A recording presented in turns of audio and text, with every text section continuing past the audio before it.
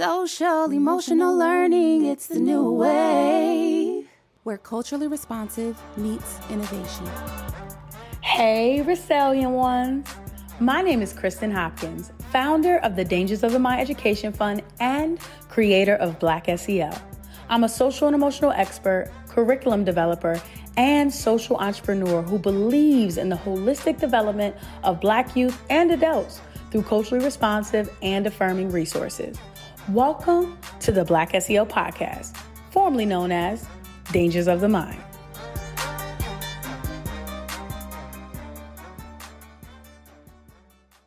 So just a couple of house announcements. Our second annual Black SEL Summit is happening, and I'm really excited about it.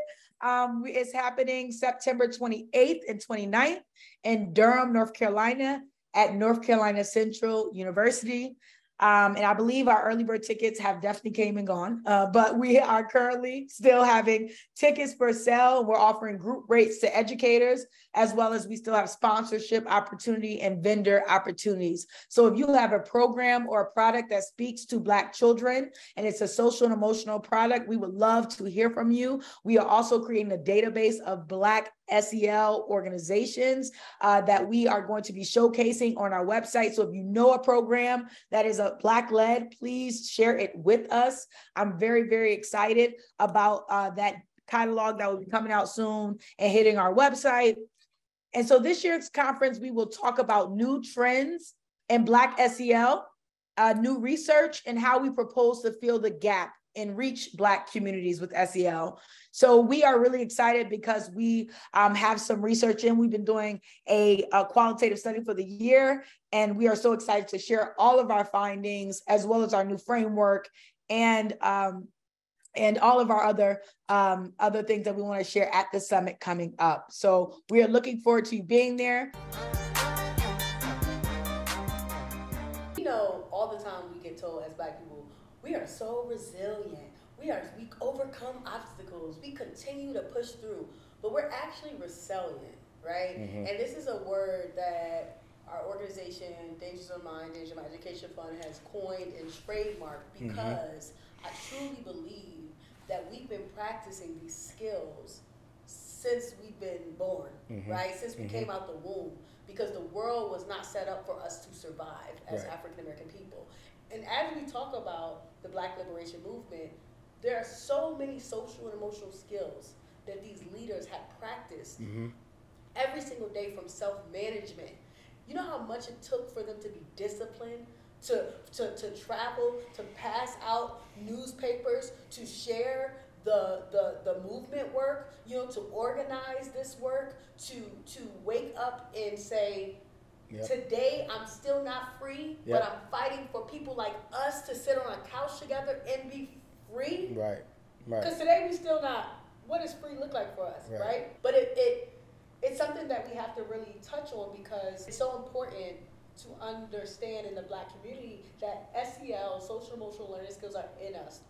Specifically, I always say that if you manage, or if you know how to manage self-management skills or practice self-management skills, you're going to be successful, because these skills are organization, time management, discipline, self-motivation. Why are we doing what we're doing?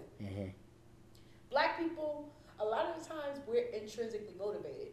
We don't do things, some of us, let's put it out there. You may, if you're a Black person and you out here just doing stuff to get money and the rewards, it's never going to last. Right. But the true activists and the organizers and the folks that are passionate, about what they do, they're doing it for the intrinsic motivation. They're doing it for the internal satisfaction of what's to come, because the money's always going to come, right? There's so many SEL skills that we can pull out, but the biggest one, you know, we had to be, of course, self-aware, know who we were, and affirm ourselves every day and understand our identity. And we can name so many African-American leaders that were our examples, that were our roadway, you know, that were on our paths, or what we had to look at and read. So I think it's important for us to know our history so that we can actually know where we're going, or where we're trying to go. That's important, right? And then when they were finally afforded the opportunity to organize themselves religiously and spiritually, what they claimed was not the first, like, Negro you know what I'm saying, Baptist church. It was the first African Baptist church. And that's like a reclamation in my mind, and also like a very clear ringing of a bell of like, yo, there's a significant intentional way that our ancestors were leaving things behind for us to be able to go back and say, here's who you are, right? And you know, that's so good, because when you highlight self-awareness, a lot of people don't understand that a form of self-awareness is first identifying your emotions. We're not talking about identifying them every month. We're talking about on a daily basis. How am I feeling? So not only did these people have to identify their emotions, or our ancestors had to identify their emotions, but then they had to manage them to still stay on the course. And then when you think about the aspects of self-awareness, there's a huge piece called self-efficacy. So not only did they have to identify their emotions, right? They had to reaffirm themselves of who they were. Then they had to say, let me evaluate my performance. Could I have done better today? So the next day they wake up and want to do better in the movement, in the struggle. So it's like, this is in us. It's in our DNA. It's who we that are. resilience. That's it. I love it. I love that you were so transparent about saying that you did not want to be an educator, because a lot of times people always have these long stories like my grandma was educated, and we don't bash y'all because those are really rich history stories, right? But then there are other people that don't really say, I never wanted to be an educator. And me too, I never wanted to be an educator, right? I think that God threw me into this, I believe, and I know that God threw me into the educational field because I was needed and called to be in the space. So I'm very thankful and very honored to be able to serve in this capacity, in this role. So explain to us what it looks like to be a Black educator in today's society. I mean, you have, you got Teach for America, you were principal, like, the Black educational space. So just explain to us, what does that look like today? I'm gonna continue to disrupt the monolith, right, and say that the Black educator experience is different for different people based on what their Black experience is and what they've been exposed to. And I would say that to being a Black educator often requires that you prove yourself over and over again. Come on. And so regardless of where you fall in that Black educators generally show up in a space where they have to prove to other people why they are there, how they know what they know, why they make the decisions that they make in the classroom in ways that I have not experienced other people having to do. I think it is it's also sharing both the burden of existing as a Black person in a society that does not value Blackness. Come on. And pouring into continuously other Black educators, Black students, Black families, who also don't necessarily feel seen, valued, or heard in that space. And I think it is one of the most profound acts of service that a Black person can give in our society, is to be Black and to teach Black children, to teach all children, because I think all children can benefit from Black educators. And I think there is an added benefit to Black teachers teaching Black children. Oh, absolutely. We see the stats, the statistics of how they graduate, over the amounts when they have a Black teacher. Yeah, both like representation, but when you get a Black teacher who like sees you, it's a different world. I had a Black teacher in 3rd grade. I'll remember it forever. The way that she saw me and cultivated my talents, and held me accountable, changed my life. And after 3rd grade, and I did get to see many Black teachers. But that was the first one that stood out, and then there was a plethora of other ones in various capacities that stood out to me. I believe that a lot of Black people do not know their history, and we just out here, right? But one of the things that's important that we need to mention, and this is a safe space for Black people, and I'm going to be the first one to say, I still struggle this day with who are my allies and who are not. Because in this movement work, in this, activist work, in this liberation fight, right? There are people that come around, and white supremacy is very alive and well, as we know, and they look like they support, or they want to utilize you when it's meaningful for them. And that is a form of manipulation. Right. And white people have been doing that for a very long time. And so, as someone that practices social awareness, you know, we're supposed to practice empathy and perspective taking and appreciating diversity. And sometimes that can be hard when I feel like my perspective ain't looking nowhere near your perspective, right? Or why should I consider your perspective when you never consider mine, right? And there's a lot of people, black people, that are out here mad and angry, especially with what we just have been seeing happening. Police brutality continues that, and we cannot get a break. Right. So when we talk about social awareness, you know, I would say this is a piece that I believe black people need to heal, and we need to create safe spaces like this to have these type of conversations to say, how do we continue to practice social awareness in a very true, genuine way? And I want to bring up a book I'm reading. At the Dark End of the Street, Black Women, Rape, and Resistance is a new history of civil rights movement from Rosa Parks to the rise of Black power. Phenomenal, but it's very triggering. And so what it talks about is all the different forms of manipulation when it comes to how white men were raping black women. And it talks about around the Rosa Parks era and Rosa Parks' life.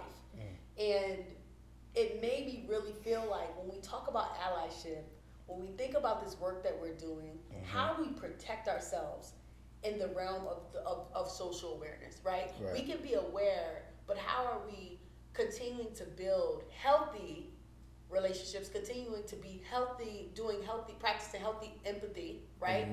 Practicing healthy ways to appreciate diversity, and we are struggling with, you don't know my story, you can't ever feel my story. You may try to perspective take, but what's that really gonna do? Because you're never gonna really understand. Right? So you know, if you have any comments on that, let me know. And then I mean, I feel like a lot of that is, you know, I think self-awareness, social emotional learning, and that development process, we have to be intentional about who and what we're doing it for. You know, and I think that, like, you know, when we understand the history of this country and history of white supremacy around the world, like, it's not our job, I don't believe, it's our job as black people, as brown people, as people of color in this world, to teach white people how to not be racist, right? It's not our job.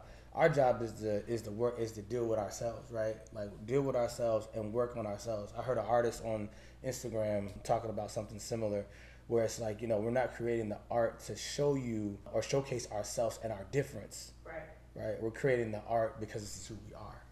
Right, and I think that like when we tap into this kind of concept of Black SEL, I like to think of it as a thing, you know, much like many other things, kind of like it's the theory has come from the experience, right? And so SEL, the concept, the idea of it, existed long before they named it what it was, right? And when you think about our communities going through as much trauma as we've been through at the hands of like white supremacy and white supremacist systems, for us to have the resilience to be able to still hold on to faith, still hold on to cultural practices, to still build community, to still want to have that, right?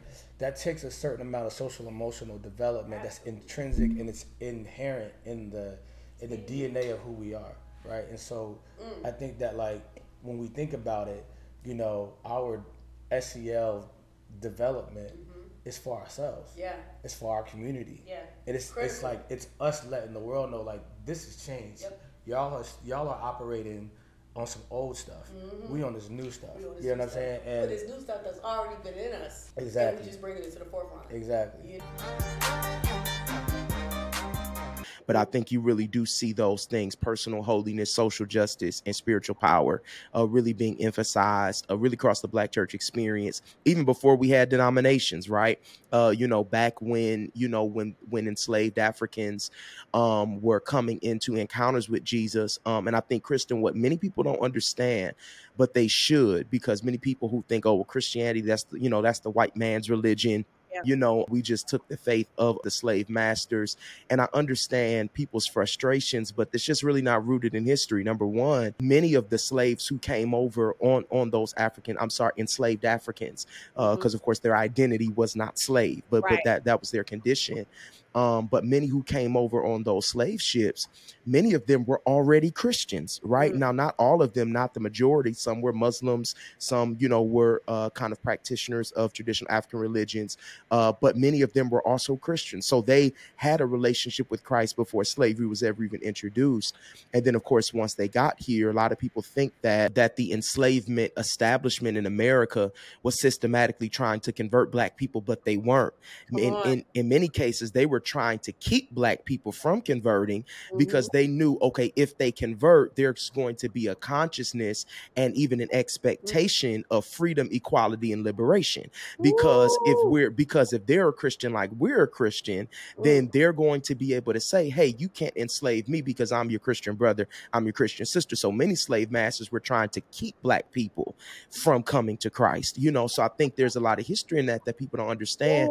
And so when we talk about the faith of the Black church, the reason why I would venture to say that Black people's faith is, you know, even statistically, Black people are kind of more religiously committed than people of, you know, potentially other races. And it's because our faith was formed in fire, you know, in the crucible of oppression, of enslavement, of discrimination.